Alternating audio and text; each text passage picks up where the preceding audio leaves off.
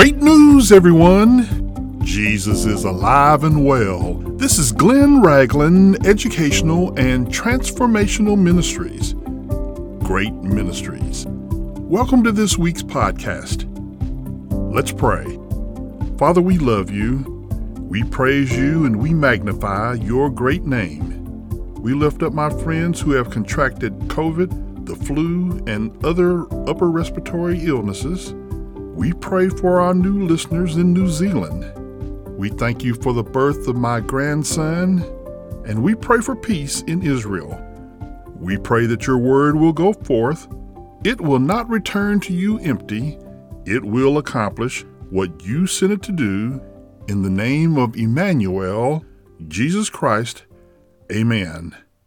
My friends, the birth of my grandson in this season reminds me of the birth of our Lord and Savior. Luke chapter 2 verse 7 proclaims, "And she brought forth her firstborn son, and wrapped him in swaddling clothes, and laid him in a manger, because there was no room for them in the inn."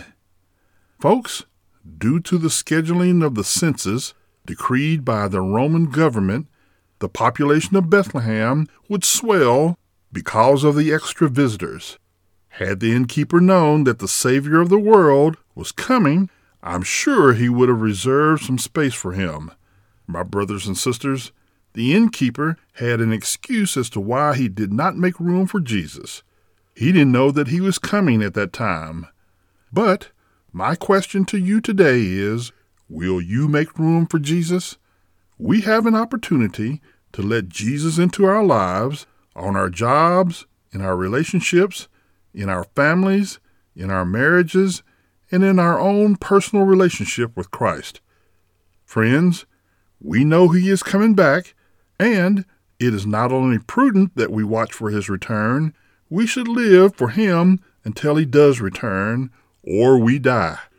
In Matthew chapter 24, verses 40 and 41, it says, "Then two men will be in the field, one will be taken and the other left.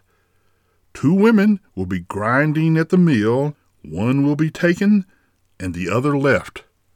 So why would two hard-working people be taken and the two others get left? They were all working hard, but only two made room for Jesus. In Matthew chapter 4, verses 18 through 22, Jesus is walking by the Sea of Galilee, and he encounters 5 men: Simon Peter, Andrew his brother, along with James and his brother John.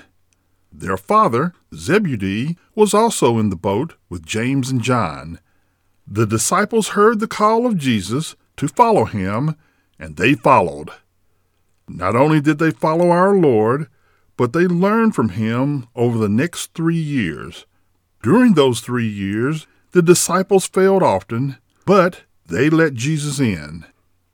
In Acts chapter 13, verses 4 through 12, Paul and Barnabas were in Cyprus to preach the gospel to the Jews at the synagogues.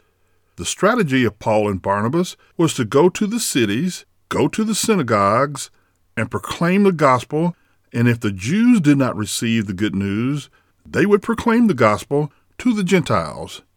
My comrades for Christ, the Jews were still waiting on the Messiah to come for the first time.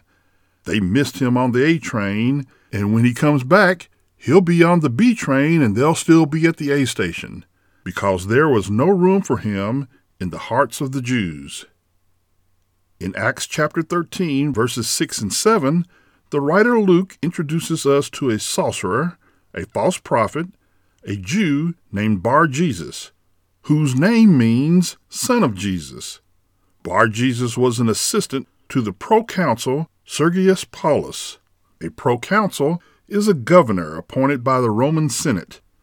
Luke calls him an intelligent man who wanted to hear the word of God. But Bar-Jesus ran interference, not wanting his employer to hear the word. At that time, Paul, who was full of the Holy Spirit, says these words to Bar-Jesus in verse 10. "O full of all deceit and all fraud, you son of the devil, You enemy of all righteousness, will you not cease perverting the straight ways of the Lord? Folks, Bar Jesus was the enemy of everything that is right. Bar Jesus dealt with the occult, using the power of demons to deceive and distort the truth. Paul would put temporary blindness on Bar Jesus. He was already spiritually blind, like so many in today's world. After witnessing Paul's first recorded miracle, Sergius Paulus became a believer. Here we have Bar Jesus, a Jew, rejecting Jesus, while Sergius Paulus, a Gentile, made room for Jesus. In Acts chapter 16, verses 16 through 34, there are multiple opportunities to let Jesus in. So let's see who does. First, a slave girl who had been possessed by a demon who gave her power to tell fortunes. She followed Paul and Silas around for many days, crying out, "These men are the servants of the Most High God, who proclaim to us the way of salvation." Paul finally got annoyed with her and said to the evil spirit, "In the name of Jesus Christ, come out of her." My friends, when you are all in for Jesus, as Paul was, you can command the demons to obey in the name of Jesus. But you must be all in. The Bible does not say what happened to the slave girl, but when other demon-possessed people are freed in the Bible, they begin to serve the Lord. Now the slave girl earned money for her masters, but now with the loss of the evil spirit, they would lose money.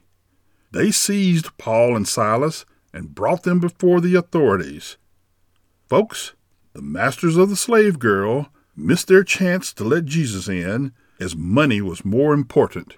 The authorities also missed their chance, as they had Paul and Silas beaten and thrown into jail. The Bible says, at midnight, Paul and Silas were praying and singing hymns to God, and the prisoners were listening to them.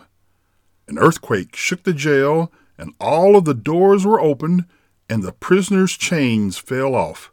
My brothers and sisters, Paul and Silas were set free of their chains. Do you need to be set free from sin? Pray for forgiveness, and you will be forgiven. And then continue to follow the teachings of Jesus.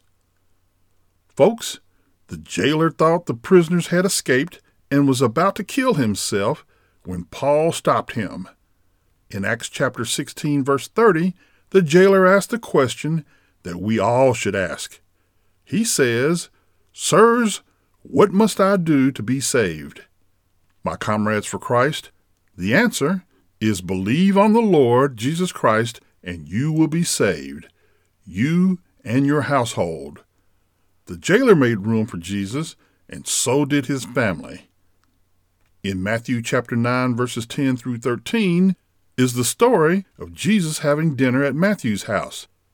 Matthew was a despised tax collector before Jesus called him as a disciple, and his tax collector friends, along with sinners, came and sat down with Jesus and his disciples for dinner.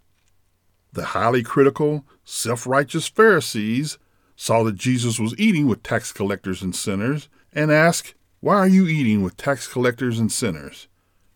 Jesus says these words in verse 12, "Those who are well have no need of a physician, but those who are sick."